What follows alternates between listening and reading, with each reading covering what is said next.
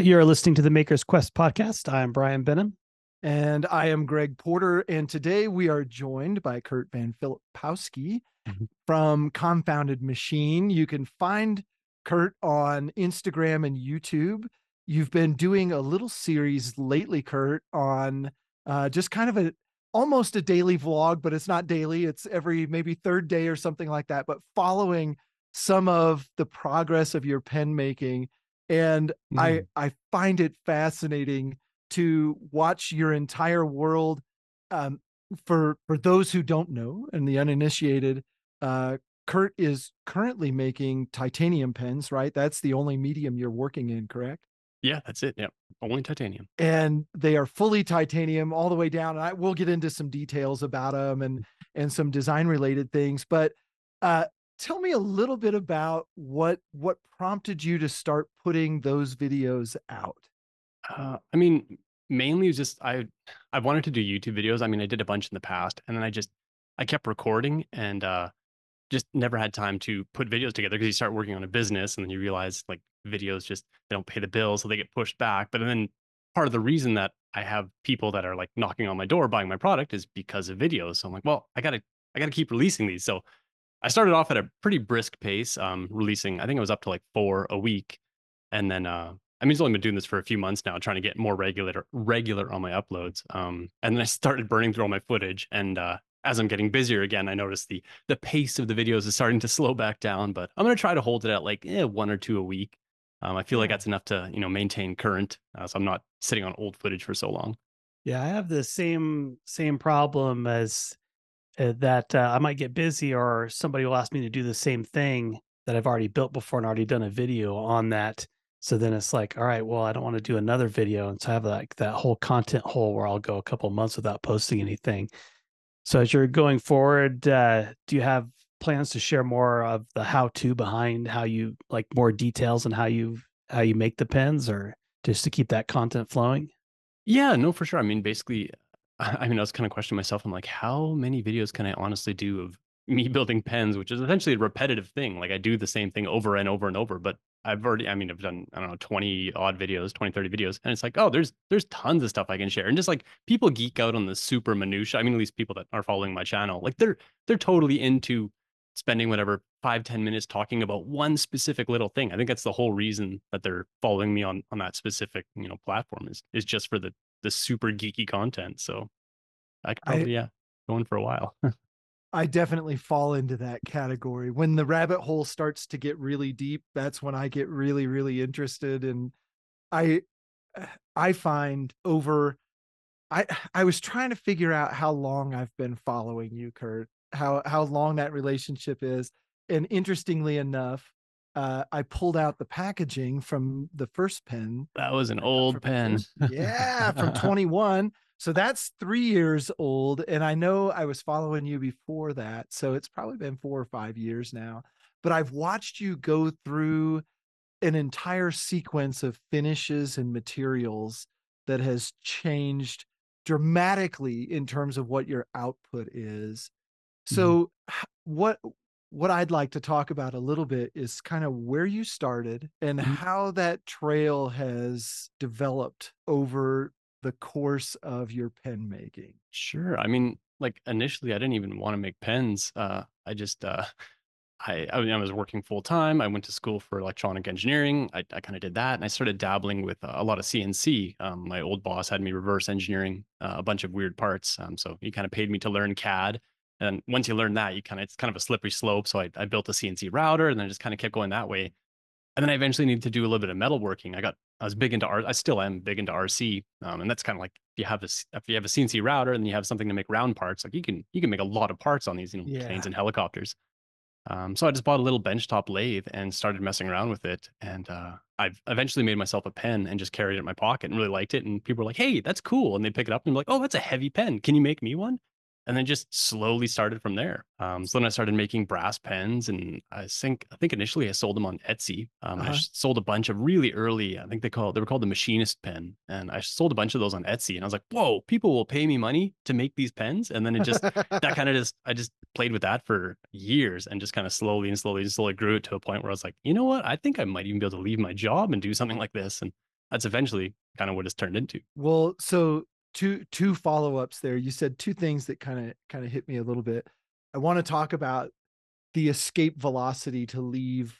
I don't know if you were in the corporate world, or if you were, maybe not so much in the corporate world, but what that escape velocity is.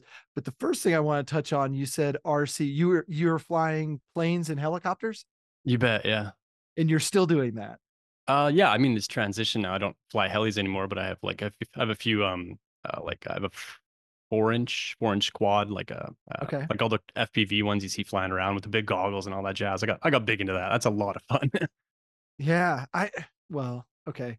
I grew up really wanting to get into RC planes and not having nearly enough money to do so. Mm-hmm, And mm-hmm, so I would go out to the airfield, is how we refer to it. I don't know what the right term is there, but mm-hmm. there's a big RC community in Kansas City when I lived there, and we'd go out and just watch them. And if I just had an extra $1,000, I could buy the radio. Yep. Yeah, I think my first electric RC plane, because I had a gas trainer and then I bought an electric, like right when like lithium batteries were coming out. I think it cost me like $1,400 for a foamy with like some basic 4-channel radio. And I mean, now you can get started for $300 and you can have some pretty decent equipment. But yeah, it's a spendy hobby to get into. It is, and I'll say, I mean, the first reason that I was really interested in it was the making part of it, right? Like you go to the hobby store and you get an armload of balsa wood and a Hmm. set of plans, and you set about making this thing that hopefully 2 years from now will be airborne and airworthy. And Hmm. if not, back to the drawing board. But never got there. And so I've always kind of thought at some point when I retire, maybe that's going to become my hobby.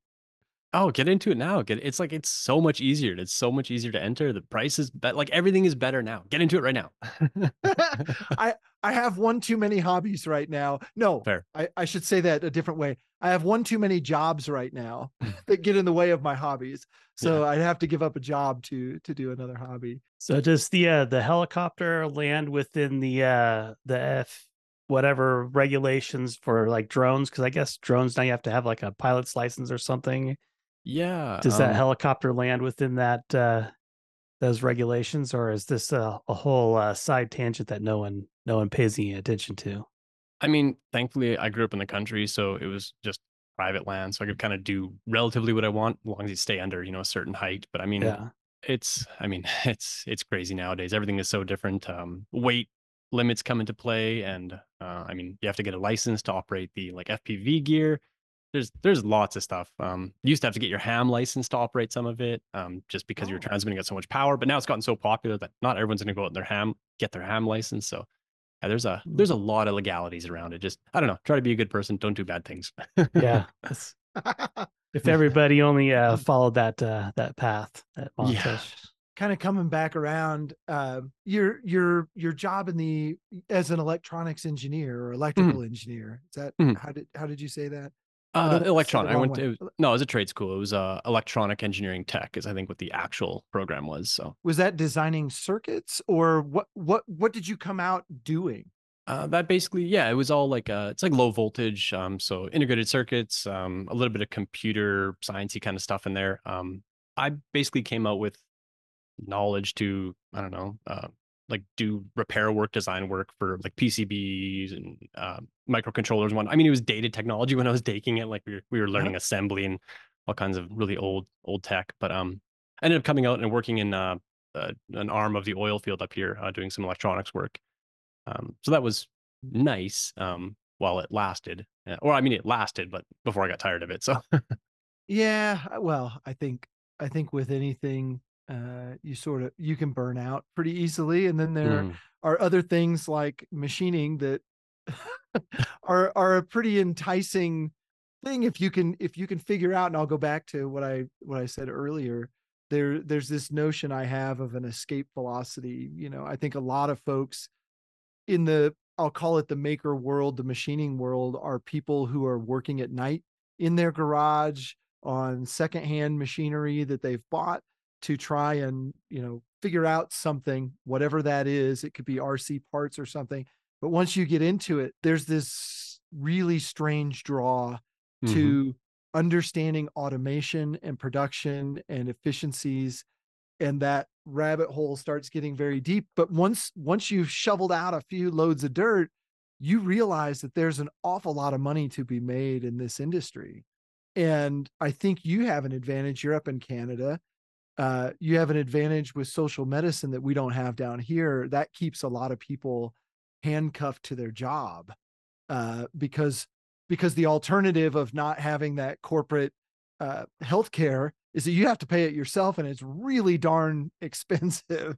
But what was that decision-making process like for you when you were making money on the side, doing probably that analysis of how much can I make if I do this more? And what's my risk? I don't even know if I have it fully solved yet. But like basically just I was lucky enough that I had a day job that paid decently well, and I was able to put money aside. So I had a long runway of time where I could figure this out. So I kind of just slowly chipped away at it. And I mean, I worked evenings and weekends, like you said, every spare minute for years, trying to figure out if I could ever push it hard enough to make it go. And then I basically just got to a point where I would work all day and then come home and like work all night and then, not see my wife or anything. And then be like, okay, I can't go on this forever. I know how much I can make at this current state, but if I had, 8 more hours, or, if I had a whole more day to play with this, I could squeak by. Like I could make our bills. We wouldn't be making good money. But I could live. And I'm like, and then that would just buy me more time to run and figure this out. And that's basically the choice I made. I mean, I had a little bit of the luxuries of, I didn't have a lot of things depending on me at that point. Our financial situation was okay, so I could take a bit of a risk. So that was basically the call I made. I mean, and I mean, now I'm like just now am starting to kind of parallel what I was making in the corporate world, if you want to call it that. Sure. But yeah, it's a tough slog. But like you said, it's super addicting because there's no start and end point. Like working at a day job, you have kind of like if you get paid X amount of dollars, you're only going to make X amount of dollars more. Like you're never going to 10 times your salary or 100 times it. Whereas like working for yourself, the sky's the limit. Like you can also go to the very bottom, but you can also go to the top. So it's addicting for sure. Well, I wish I could remember the account, but there's a machinist who has I think it's like a Haas and a brother and maybe 1 or 2 other machines in his garage. And then he's got a robot arm for each one of them. So, it's a cell basically with a robot feeding parts. So every single thing is automated. But this guy also has a full-time day job. And so he goes out in the morning and lays out all the parts. Yeah. And then he hits the button on all 4 machines and leaves for work for the day, and then comes home and collects all the parts up. And I'm watching him going, this guy is probably 5Xing his income by doing this. Like don't get me wrong. I'm guessing he has a person cutting material. The supplier he gets it from may be cutting it, and he probably pays a premium, but he's able to just put those blanks in the cells and go.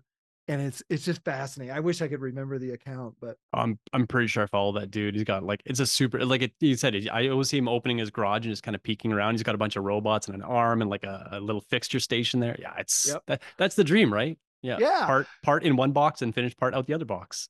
Yeah. And I say that because that's where the rabbit hole is. Like this guy is in it and he's realized that if as long as he can pay his electric bill, he has 4 employees that work full time for him for $0, other than whatever the borrowing interest is on those machines. Right. Yeah. No, totally. So sorry, Brian. No, that's okay. So speaking of rabbit holes, I was watching your channel and was watching you anodize stuff, and you basically dipped the pen into the anodizing, and it like within seconds, it's just like going through a range of colors. Like I want to know how that happens. Like, and like when you get to a color, how do you know when to pull it out before it changes to a different color? Or how do you control the anodizing? That's a really cool area where titanium is kind of a super unique metal. Like you can anodize a lot of things with dyes, but titanium just anodizes with pure voltage. So, you don't need you can anodize titanium in Coke. Like you don't need a crazy electrolyte or anything. You just need voltage. So you put a piece of titanium, clean titanium into some anodizing bath and hit it with a certain amount of voltage, like 24-ish volts is going to get you blue. Like no matter what, you're going to get a blue, a very close to a blue. And like, so it has a spectrum and you just go through the voltage spectrum and you get the color. And it's just building up an oxide layer on the titanium that the light hits it and you see a different color. Technically, the oxide layer is clear. We just see it as a color when the light hits it, which is kind of a mind melter. But yeah, so to do those rainbows, the voltage just be set high, like to the highest voltage I want. And then as it's anodizing, I just slowly pull it out of the bath as all the colors kind of come into where I want them to be. So that creates the gradient is what you're saying. Correct. Yeah. Great. But if you wanted so on the one that I watched, it started out like yellow. Mm-hmm. So how did you control the voltage to go from yellow to purple when you're holding onto the thing, or was I missing something in the video? It's likely that I had it set to go to purple. So like purple is a 68 volts. So as soon as I connected it, if both hands were in the shot, it's just the bath was coming up to voltage and there's some, it just basically takes a little bit of time for the anodizing layer to build up. So you probably see it cycle through all the color spectrum before purple. And then as soon as it starts nearing the voltage that purple's at, it just slows down and then it stops at purple. So that's probably how it, yeah. I got it. So now my next question is, this is top secret. You don't have to disclose this on the podcast, because I understand there are some things that I do that I don't really like. If someone really wanted to know, they could figure it out, but I don't. I wanted to make it difficult to hold my thing, but sure. I am really curious how this is done. This pen with all these different kinds of swirls of color and things. Yeah. So that's like, I don't want to gatekeep knowledge. People have, taught me a bunch of stuff. So that's called entropic anodizing. I'm not going to tell people how to do it because you can look it up and find it. And honestly, that's probably the bigger barrier for most people, just the actual looking it up. Yeah. But there are loads of great videos on it. And it's the exact same process. You do it with a couple different, it's done with heat and acid, essentially. It's an easy process to do, and it's a super annoying process to do well and repeated. So it's kind of a nice, like a fail safe to keep a lot of people from doing it, because it's complicated and it's annoying, and it's caused me lots of tears in the past. But it's a super striking kind of visual anodize for sure. Yeah, so definitely. Is that it's okay? Is that titanium on that one as well? Yeah, you bet. That's all titanium. Pretty much, I think everything on my page is going to be titanium. All right. Can you do that technique on other things like aluminum or something? Not that I know of. I mean, with masking and anodizing, you might be able to get something similar. But as far as I know, only titanium is titanium, and maybe zirconium. Some of the exotics are the only ones that kind of exhibit that weird kind of pattern, entropic crazy effect. Pattern. Yeah, it's absolutely beautiful. Oh, thanks. I kind of feel like maybe at some point in my life, I'm going to have the bandwidth to be the crazy scientist. And that, as we're looking at that and you're asking your question, Brian, I'm thinking, why couldn't you, in an anodizing bath for aluminum, swirl in some, 50 weight motor oil and affect, because aluminum's anodizing can be affected by its ability to stick. So one of the great ways to mask aluminum is to anodize a certain part of it and then scrape off that anodizing and then re-anodize, and that becomes the new, the old stays the same because it can't re-anodize. Mm-hmm. I wonder if there's a masking tech. Anyway, sorry, I'm going off the deep end. One of these days I'll have enough time to do all these wacky experiments. So your theory is to like paint on oil in a swirled pattern, and that would be the mask, and then anodize the rest of the pen. Or, being in the guitar world, there's a swirl painting technique for guitars that people who are into guitars, like there's people who are really good at swirling guitars. Okay. And the technique is you fill up a 50-gallon trash can with water, and then you take colors of paint and you let them sit on the surface of the water, and then you dunk it in just like they do the hydro dipping now with guns and things of that nature. But the water is what makes it all go, right? Like it's very simple technique when you look at it, but when you see a painted guitar like that, it's like, oh wow, it's like a tie-dye, right? Yeah. And I don't know, I just tend to believe there's probably a way to anodize aluminum like that. Yeah, I don't Oh, know. I'm sure you are. There's people doing fantastic. I've seen some really amazing aluminum anodizing. We're like, what? How do they do? And you're trying to think it through, like, how do they mask that, or what do they? Yeah. Yeah. And I mean, good gravy. I don't know how many thousands of parts anodized a year, and we get a lot back with, errors in the finish and things of that nature. And when you ask about it, it's like, oh yeah, the de-smut didn't get cleaned off of it, so it had extra whatever. I don't know what smut is, but it had that on it when it went into tank number 2 or 3 or whatever it was. But yeah, so you would intentionally screw it up in a very cool swirly pattern, I suppose. But well, so kind of turning back a little bit. You started in brass, Mhm. right? And I'm saying that like it's a fact. I should be asking. Did you in fact start in brass? Curt, is that where you started life in the machining world? Actually, the very first pen I made out of just like a silver steel, like a tool steel rod, just Okay. because I had a bunch of them floating around. But most of the like products I actually made for people was brass, just because it's such an easy material to work with. Okay. And then as you, for those who may be watching this, I have one of Curt's early pens. I think these were early. I'm saying that this was number 94 of the Flux series, Yeah, it's an back in the, older pen. Yeah. yeah. And this, anyway, but this is a brass pen, right? With a really cool patina Mhm. finish on there, which I'm guessing you did that with acids and things of that nature, and then kind of washed them. Yeah, on brass that would have been done probably with like an ammonia or salt. There's a billion ways to do it. But you're essentially just doing a forced patina. And brass is cool just because you get the greens and blues and really nice colors. And I think those ones are all clear Cerakoted as well, when they were done, just to try to protect that patina, keep it from wearing off so quickly. Well, this is my shop pen, All right, on. which I think most people would cringe at that. And it's like, well, if I have things I like, I actually put them where I use them all the time. So it's my shop pen. It gets knocked around, and the finish is perfect. There's not a single blemish on there. Oh, So cool. I guess that's a good advertisement for Cerakote in terms of the durability of that finish. One of the cool little details that I find on this pen, and I don't know if most people would notice it, but the screw in the end Mm. is blued. I'm guessing that's a steel screw. I think that was right when I switched over to titanium screws as Is it? well. So Okay. that's probably a titanium screw as well. Yeah, that was Okay. right on I used to have steel screws for the longest time. And then I made titanium, and I'm like, how am I going to get a magnet to stick to titanium? So there's a magnet inside that screw so that the other side would stick to it. And those are fun pens to make. I kind of miss doing those.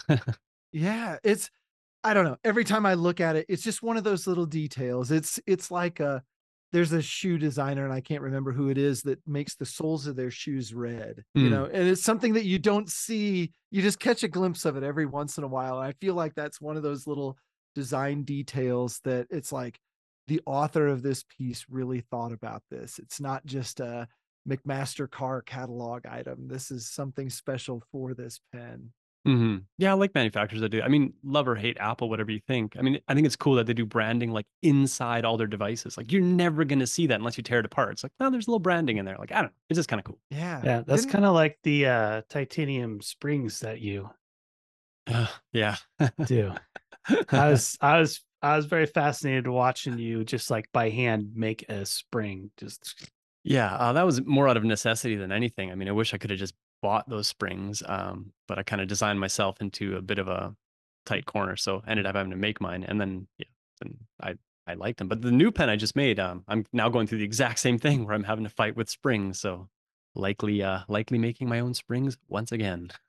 I saw your Instagram. I get them screwed up now. I don't know if they're reels or stories or what I they're know, called, but I know. I saw you in a video format on Instagram Instagram, and I saw, I think it was 5 or 6 springs laid out on the table. And I thought, oh no, here we go. Mhm. I so what's the challenge of having why do you have to make your own and you're not able to purchase them? Uh, for the last pen I made, I mean, technically I could purchase them. I couldn't purchase them in stainless. Like I could purchase them in zinc. But I mean, the whole pen being titanium, I didn't really want to put like a standard steel zinc spring. You're buying a $200 pen. It Right. better have a good spring in it, at least in my opinion. So then I started looking at titanium springs, and then I realized I couldn't buy them. And I'm like, I'll just make one or two to get me through until I, find a source. And then one or two turned into hundreds. And then you get yourself in kind of a situation where like, well, it doesn't take me long to make them. And then, yeah, then before you know it, you're a spring maker. So it's Yeah. something I'm trying to avoid now. Well, it only takes you a couple of seconds unless the video was sped up, but it seemed like you just like, and you were done with each one. Oh yeah, they don't take long, but I mean, I gotta buy titanium wire, and then I gotta make the spring, then I Yeah. gotta clean the spring, then I gotta anodize the spring, and then I inevitably scrap a few. And yeah, it only takes me 30 seconds to make a spring, but it would just be so much nicer just to buy a spring. And drop it in there. Yeah. Exactly, and just be done with it. So I'll talk about this rabbit hole. Mhm. And of course I can't see it on there now. There it is. In the guitar world, when you're putting on strings on a guitar, a lot of people use a string winder, and it's Mhm. just like, this is I don't know, a 50-cent plastic part that everybody has in their case and they wind their strings on. There's a machinist named Frank Ford who makes these, Nice. and this is the smoothest. There's a sleeve and a pin and something else inside of this handle. He has photographs of him making this entire thing, and I can't remember how many parts are involved in here, but everything is made by hand and everything is done to this exceptional tolerance level. And when you wind a string with this, you're like, oh man, I have hit the big leagues. and and when I saw, first off, I was amazed that Frank put his entire process out there for the world to see, because somebody could rip it off, right? Mhm. And then I started thinking about it. I'm like, no one in their right mind would make this thing like Frank does, because it takes so darn long and it has so many parts. But my point is, I feel like when you're designing something, there's a point at which you become a slave to that design, and you have to make the decision that I'm going to do whatever it is I need to do to make this thing come out the way that it needs to come out. And once you sort of put your head down and you go, yep, I'm going to let the design win this time, everything goes up an order of magnitude in terms of quality, how it feels in your hand, how it looks, what the customer experience is. I feel like, Curt, I feel like you've gotten there. You've gone to that crazy space of how good can I get this bolt action? I saw you the other day talking about the piston fit, and it's just like, he's gotten there. This is awesome. Well, it's fun just to be able to like go so deep onto some little tiny product, and then just put just make it ridiculous. And people like that. Like people buy $3,000 knives when a $20 knife accomplishes the same thing. It's not because it cuts things; it's because they get enjoyment out of the way it moves, or the way it opens, or the way it feels in their hands. Or like, Brian, I'm sure you're the same. A $20 IKEA table does the same thing as one of your tables that you make. It holds up my plate while I'm eating it, but you're busy. Yeah. Like There's there's a difference. Yeah, there's a feeling in quality. Like you buy I'm going to pick on Festool again. You buy Festool, it's supposed to be this quality tool, but it's made out of plastic. This fall, I went and visited my parents. They live in Oregon. And so I flew out there, and I'm in my dad's shop, and my dad has a lot of my old grandfather's tools. And to pick up a sander that has an aluminum casing to it, the thing has like this feeling of quality, this feeling of heft, and people complain about vibration and sanding, but this thing had no vibration just because it was so heavy in your hand. So it was like this joy to hold this thing. I was like waiting for my dad to die so I can go get this sander, like, because it felt so good in my hand. And like all those tools from my grandfather's era from the 1930s are just great. They just have this great sense of heft and quality to them. When you pick them up, you're holding something quality, to where now everything's made out of plastic, and yeah, it's lightweight, but it just doesn't have the same feeling, No, absolutely, yeah. I find it interesting, and it probably is, right. There's a balance between, when you're young and you have no money, you can't afford to buy the things that you really probably should be buying or would want to buy. And I find the older I get, the more I'm like, forget it. I'm not buying the cheap thing anymore for any reason, Mhm. on any account. There's this person over here who's exceptionally talented, who's designed this thing. I don't care what it is. I'm gonna support that effort because I believe the universe needs these things. And I don't think that was always the case. You know, when you rewind the clock 80 years, there was one version of things. And the company that was making that version of things was trying to make a name for themselves. And so, I always go back to the Stanley planes. I've got a number 8 that's like 10 feet long. And I don't know how old it is. It's ancient. I think it's on this side of the century mark, but it might not be. And 100 years later, it's still holding up. And I would put it against any brand new surface ground Lee Nielsen plane any day. It's amazing how that works. Yeah, we're getting to a point in our society, unfortunately, where it's becoming to cost more to throw it away than it is to buy it. Yeah, your garbage bill's becoming higher and higher because you keep throwing so much in there. Well, that's what I was trying to say. That's kind of the cool thing I think right now is like there seems to be, I don't want to say like a resurgence because it's probably been happening for like a very long time, but a lot of people want to buy something that is like well made. And I shouldn't say a lot of people in like my world. So I have a small view of what I see of, the general populace. But yeah, people are buying tons of, inexpensive stuff from, various sources, but people are also willing to shell out good money for something that they feel is, made really well. So I don't know. I think that's really cool. Like the race to the bottom is a scary race to be in. I don't know. I wouldn't want to be making a cheap product because it's so easy to get knocked off. And then like, yeah. Yeah. So is that what drove you into making your own concrete lathe?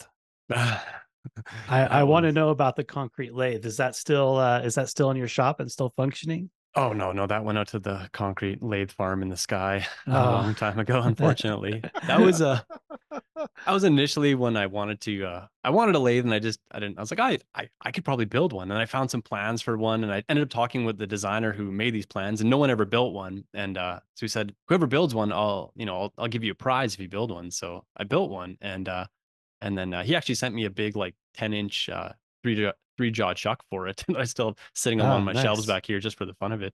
But it worked. You'd never use it for anything other than, I mean, if it was if we had nuclear winter or something like that and you had to build your own lathe, at least I have the tech, like I know how to make it now, but it's not going to compete with even a $1,000 lathe that you get at your, discount stores.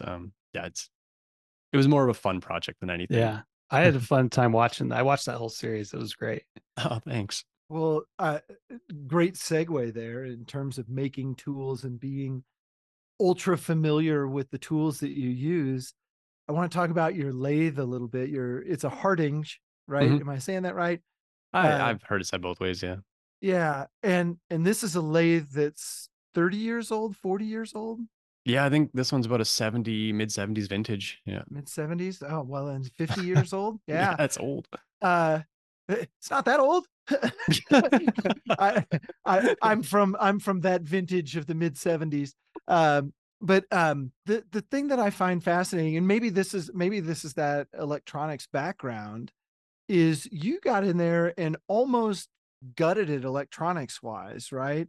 With maybe a few exceptions, and I'm digging back. That's been at least a year, maybe 2 years ago that you did all of that work, I believe. But talk to me about that process a little bit. You went out and bought this thing knowing that you were going to have to tear into it, I'm sure.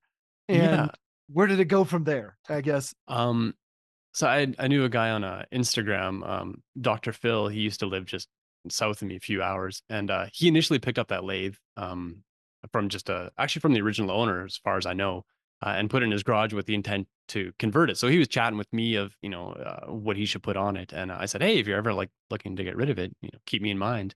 And I didn't expect anything of it. And about 6 months later, a year later, he's like, hey, I got to get rid of this lathe. Do you want it? So I came down, took a peek at it. And it's a nice lathe because it's like a perfect garage size machine. Yeah. It's like 3,000 pounds, 6 feet wide and 5 feet tall or something. Like it's tiny enough to fit into a garage. But it needed new everything because it was tape driven. Like it had an equally sized cabinet that came along with it that I unfortunately didn't have, that had all the servo amps, and it would read punch cards to do all the CNC cutting. I mean, they're really, really tight machines. Like they easily hold, sub 10th measurements all day, or like cuts all day. So I was excited to get one. I just didn't know the condition of it. So it was inexpensive enough that I bought it, and basically just had to revive it because I didn't, to buy this servo amps to drive it, it was going to be more costly than the entire lathe was worth. So I gutted it completely and then just put modern electronics into it and then a modern control onto it. I'm just reusing all the old mechanics, which thankfully were in great shape because all those old machines were oil-based machines, so they never really rusted because they're just constantly bathed in oil. And yeah, it's a wonderful little lathe. I quite like it now. I've been watching you hold I know it was half a thousandths. I think it was down to either 1 or 2 tenths Mhm. in some of your micrometer segments that you've posted, and it's just like, God, that is normal people don't understand how small that tolerance is. So if you took a piece of paper at 3 thousandths of an inch, it Mhm. is 30 times thinner than a piece of paper. So you take a piece of paper and divide it 30 times, and that's a tenth. And Yeah. being able to repeat that over and over. A speck of dust is what, 3 times that size, 4 times that size? Oh, I know. Like just people don't understand how insane that is. To have any kind of piece of mechanical whatever repeat that well is ridiculous. And to do it over and over and I mean, modern equipment, I mean, can do better than there are people working in a, order of magnitude finer than that nowadays, Yep. which is mind-boggling. Like you can't even have rooms that are fluctuating in temperatures because it'll throw your measurements out. Like it's an insanely small value. I can remember. So my wife's grandfather was not a mechanic, a machinist for TWA. So he worked on airplane parts, and I'll tell the story very quickly. He was the only person in the world certified to work on rotating Rolls-Royce bearings because Rolls-Royce didn't want anyone doing it. He figured out a technique to work on them, so they flew him out and whatever. He walked through all of their dog and pony show and made them believers, and that was that. So he was the only one certified in the world to do certain things. But he was holding uh well, it would be 2 tenths on some bearing that I can't remember if it was a bearing or if it was a race or what it was. And we were talking about that, and he goes, I would finish a part and I would measure it for tolerance, send it through. I think they had 2 inspections. So they had a TWA inspector, but then they had the FAA inspector. And he said from the time that it passed Mhm. from his inspector to the FAA inspector, it was out of tolerance. Mhm. Then they would bring it back and it would measure intolerance. And then it would go back, and they realized that the room temperature between the 2 inspection spots was off like 5 degrees. And that was enough to screw the tolerance up. It was like, are you kidding me? So That's And so ridiculous. how when this thing is in use, how are they going to even control those tolerances? That's nuts. well, and again, this is the interesting thing is, and I could go all the way down this rabbit hole. His argument was he would get parts, brand new parts from Rolls-Royce that would not meet their remanufacturing specifications. So the thing comes off of an airplane because he worked in the overhaul, right? After so many flight hours, they take it all apart, they inspect everything. If something doesn't meet the tolerance, it goes over here and either gets fixed, thrown away, and replaced, or whatever. So he would take the parts off, and they would meet the new part spec, but they wouldn't meet the overhaul spec. So then he would have to fix them. And his complaint was the new parts don't even meet the overhaul spec. So you can imagine Rolls-Royce is in the business to make money.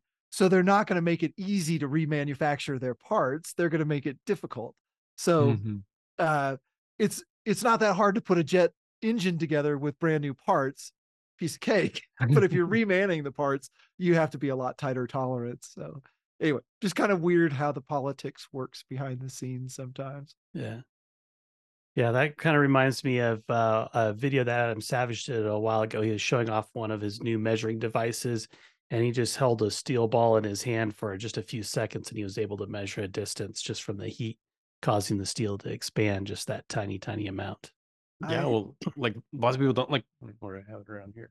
Like micrometers, like they have the little plastic handles on the side. People are like, oh, it's full of plastic. It's like, no, the plastic is what you're supposed to hold on to because you don't want to transfer heat into the little cast Right. iron because it'll change the instrument. Then you can't Yeah. measure with it. Like So Bizarre. plastic does have a place in the world. It does have a place, you bet. Well, there's another rabbit hole that I'm starting to go down. Speaking of plastics, Curt, you turned me on to the resin printers, and it was something that, we all see them, like it wasn't like I was completely unaware of them, but I didn't realize how good the homebrew version, or not homebrew, but the DIY version of the resin printers has gotten.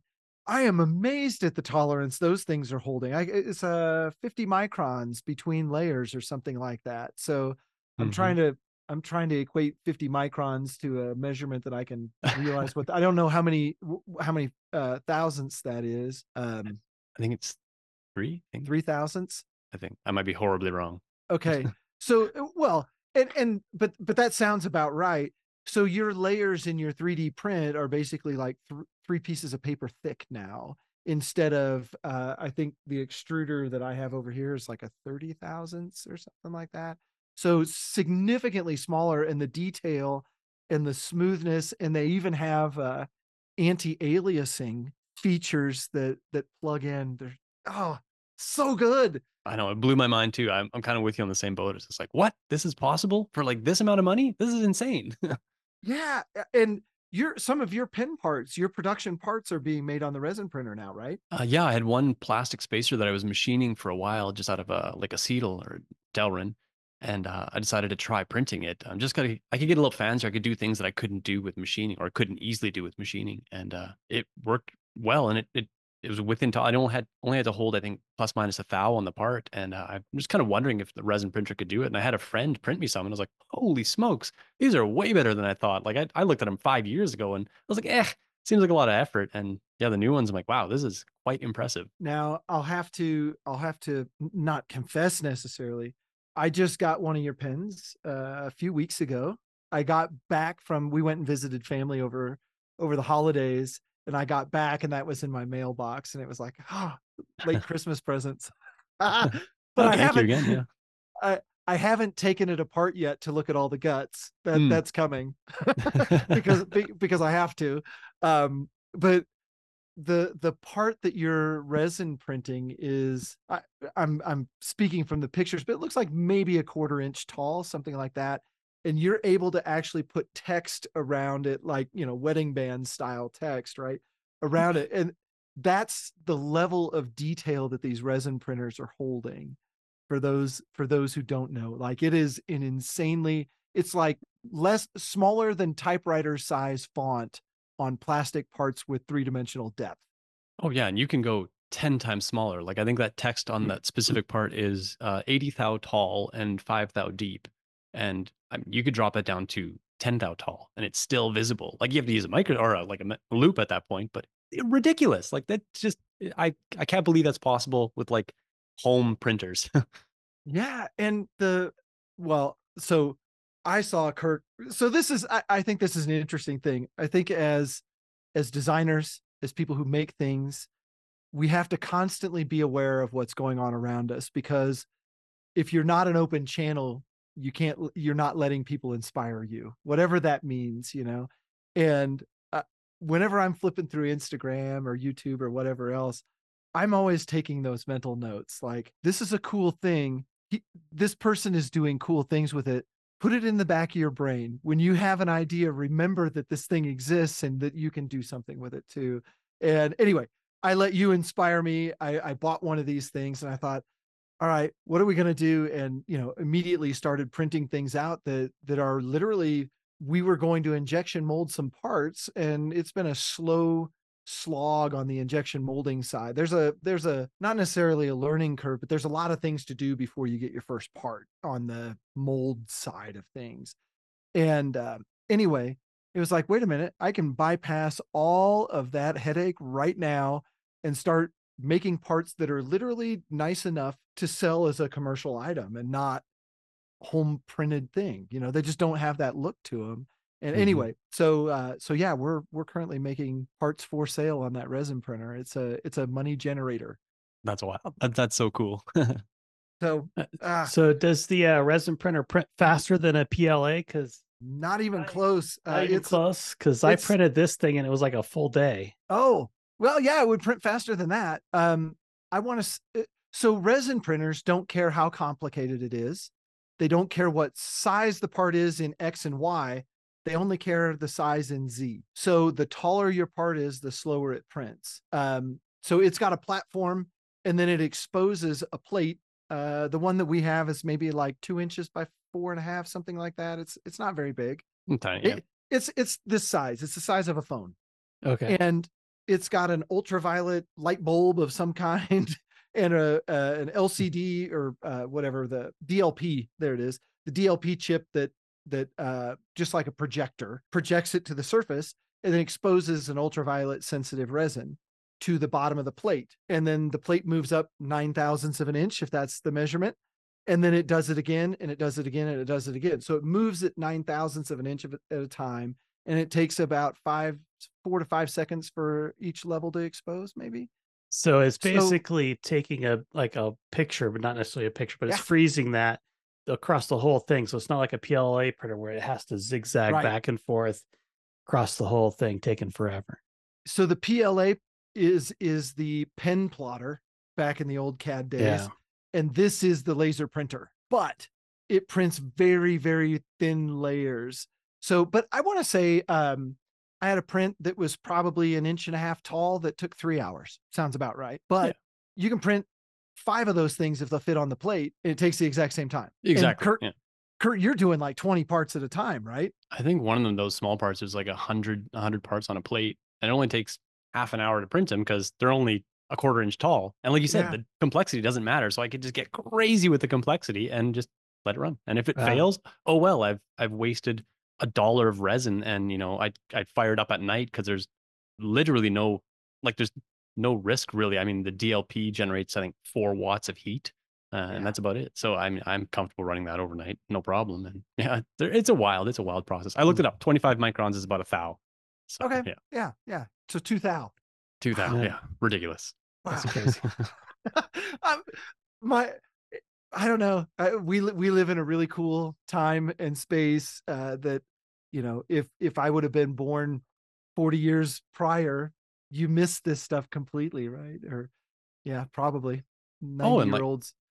I was talking with somebody just a while back. They're like, your business probably wouldn't succeed, 15 years ago. I'm like, no, it would have been wildly different. Cause I mean, like it or hate social media, like it's opened the world up to people like me working in my garage. Like I've sold more product, 1,000 miles away from me than I've ever sold locally. It's a wild thing. Yeah. And you're able to get into other markets. Like for furniture, it costs like on average to have a piece of furniture shipped to another state is $1,000 to $1,500 blanket wrapped, delivered to the homeowner.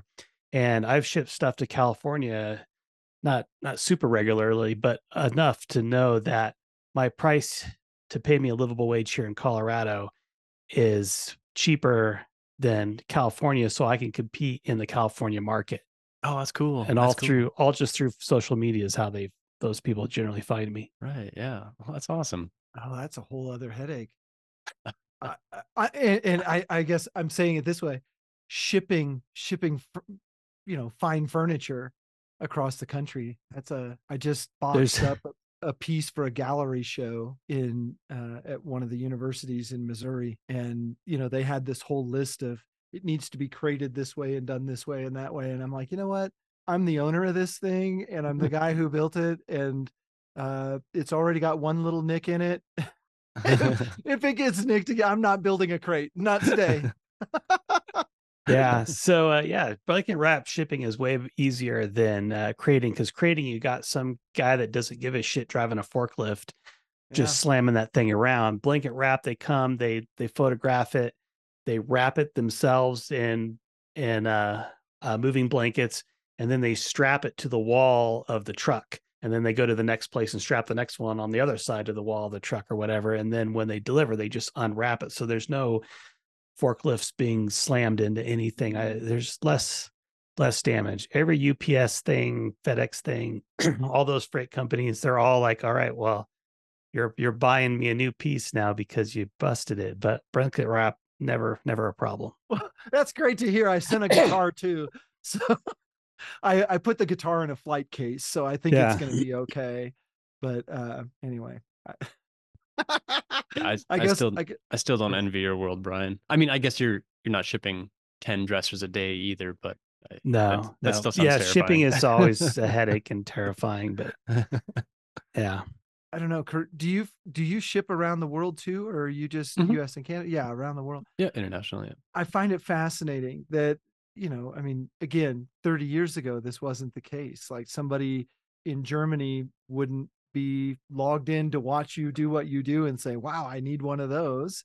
Yeah. And, it's our reach is pretty amazing, I suppose, when you think about it. Yeah. So international shipping, what kind of do you have like a whole bunch of hoops and laws to jump through to get something from Canada to, I imagine the US is pretty easy, but like New Zealand or wherever else in the world you ship to? Not so much. I mean, there's just thankfully at my old job, I did a lot of shipping of parts. So I mean, you put your your codes, you basically tell it, what you're shipping and declare how much it is. That's basically all they want. They just want their cut out of it.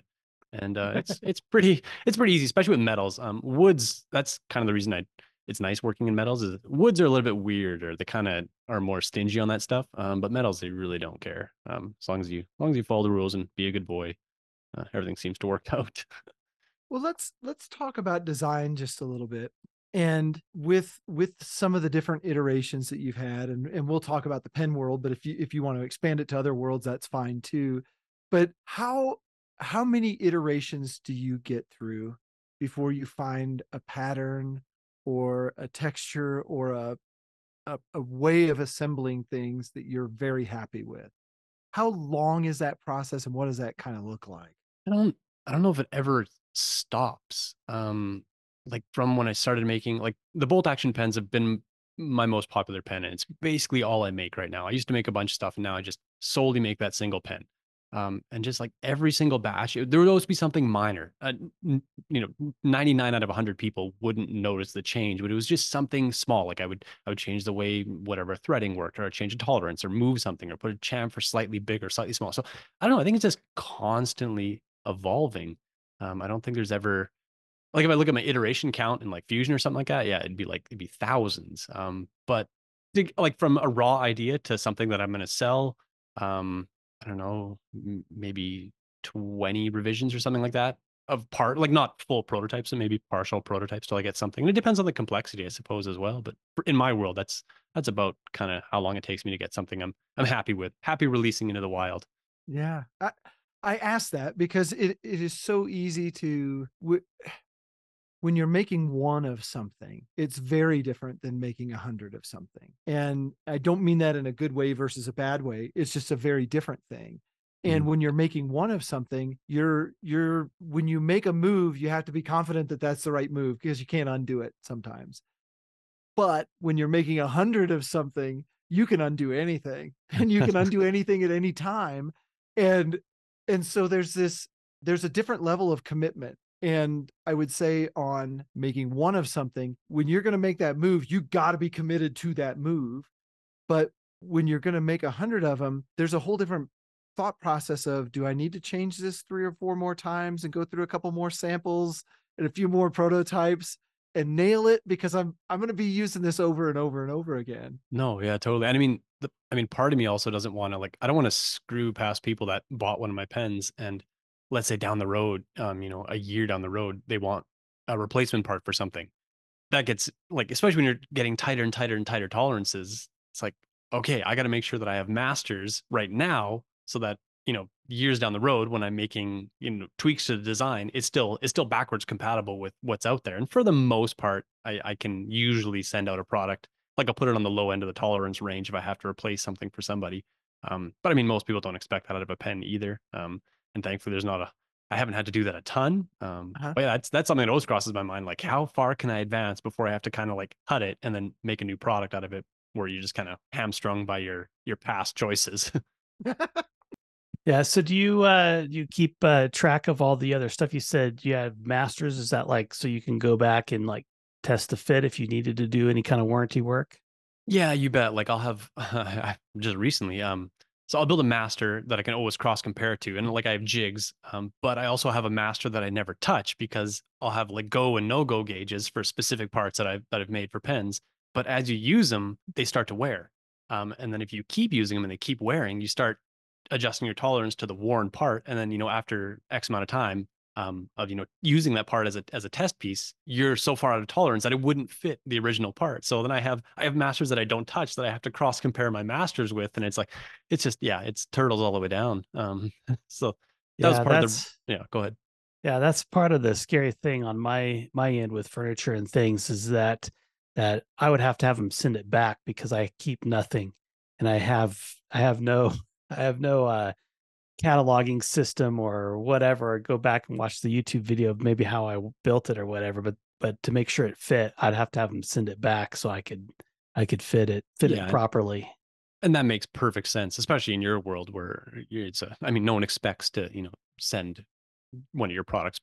Just give me a new leg for my table, but like I could see that not working out so Yeah, well. and then also finish and wear and the finish to make it match the old finish and all that. Oh Yeah, yeah, you got to absolutely. you got to just send the whole thing back.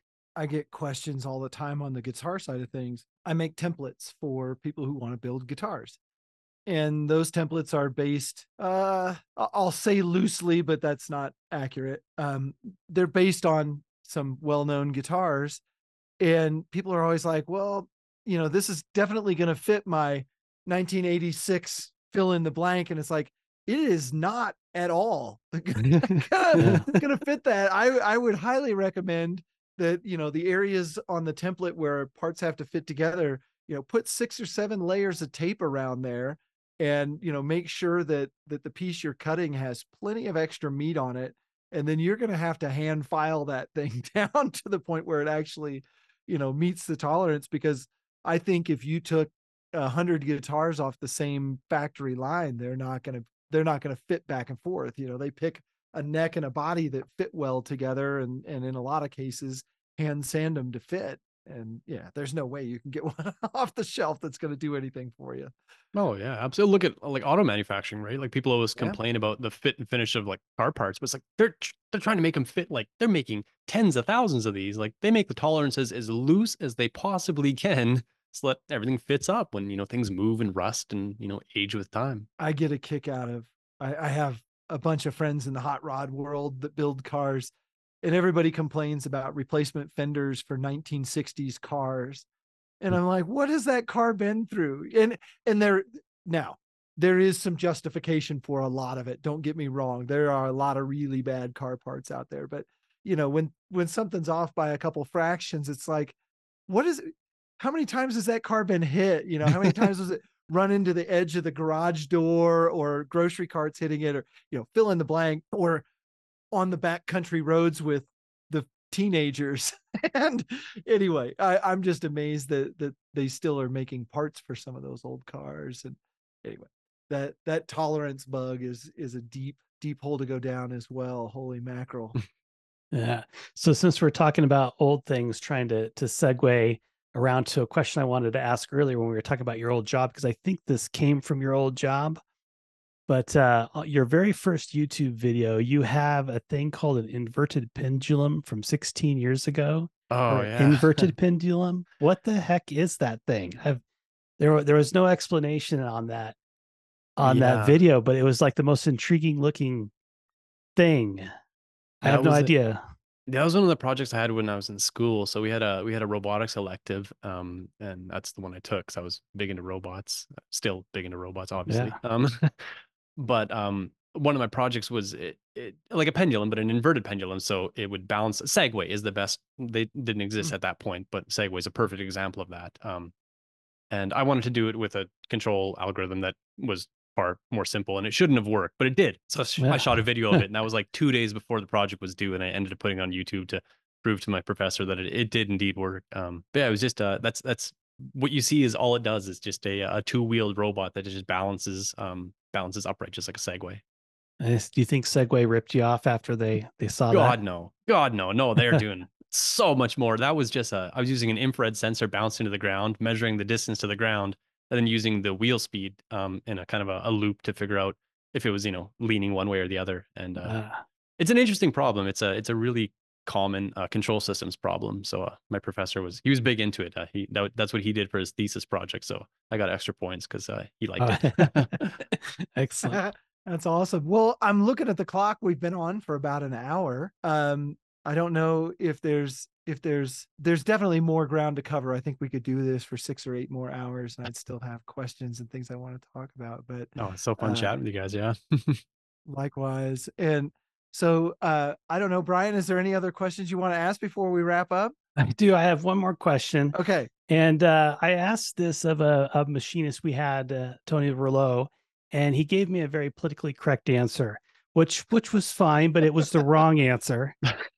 So I'm going to give you a hint on the answer. But the question is, to be a master machinist, do you machine in imperial or metric? Here's my hint. I like the hint. All my equipment here is imperial, so that's just my brain goes to. I mean, Canada, so we're kind of bilingual on the measurement system here. Yeah, I don't know.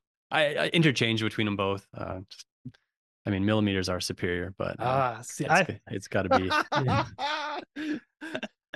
I'll go with what the machines say. Okay, yeah. Because I was curious because you kept talking in imperial increments, and then on your YouTube channel you talk in imperials a lot of times, but you live in Canada in the metric system. So I thought, interesting. Yeah, we used to go to the lumber store, sells 2x4s. Everything is measured in inches. It's a messed up system. It's we gotta switch or just whatever. But yeah, I find that my Canadian and British friends are very good inter-unit speaking. That's the wrong way to say it, but very good at interchanging the units. I'm marginal at it, but my British and Canadian friends are very good. Oh, we have to get it inundated with either or. Like it's just sometimes the supplier doesn't have a 1/8 end mill, but they got a 3mm end mill. It's like, well, I could probably make that work too. So oh my goodness. Now my brain is swirling. How do you do corrections for wear? Oh geez, if you're using anyway. let me substitute this for that. Oh gosh. Okay. Sounds good. Well, cool. We'll wrap it up on Brian's trick question there. But Kirk, it was fantastic having you on the show. And for anybody out there, again, Curt's YouTube and Instagram is Confounded Machine. You can also find his website, and you can stalk his website for when he opens up his purchasing windows and gives people the ability to buy pens. I think right now, though, you're actually making pens that are just going to go up for sale, which is kind of something that I haven't seen maybe in a while from you, but that's kind of cool too. Yeah, I'm gonna try to do stock. I haven't been successful in years now, but I'm gonna just try to do that. Just frequent releases in stock, because pre-sales are great. It's just I'd like to switch the system up for a little bit here until I get the new pen design exactly where I want it to be. So that'll be awesome. Well, again, I'm Greg Porter. You can find me at Skyscraper Guitars and at Greg's Garage on YouTube and Instagram. And I'm Brian Benham. You can find me everywhere at Benham Design. And you're listening to the Maker's Quest podcast. We'll have links to all of Confounding Machines, Instagram and YouTube, and where else are you at? You have your website. We'll have links to that at our website in the show notes at themakersquest.com. Thanks for listening. thank you so much for having me, you guys.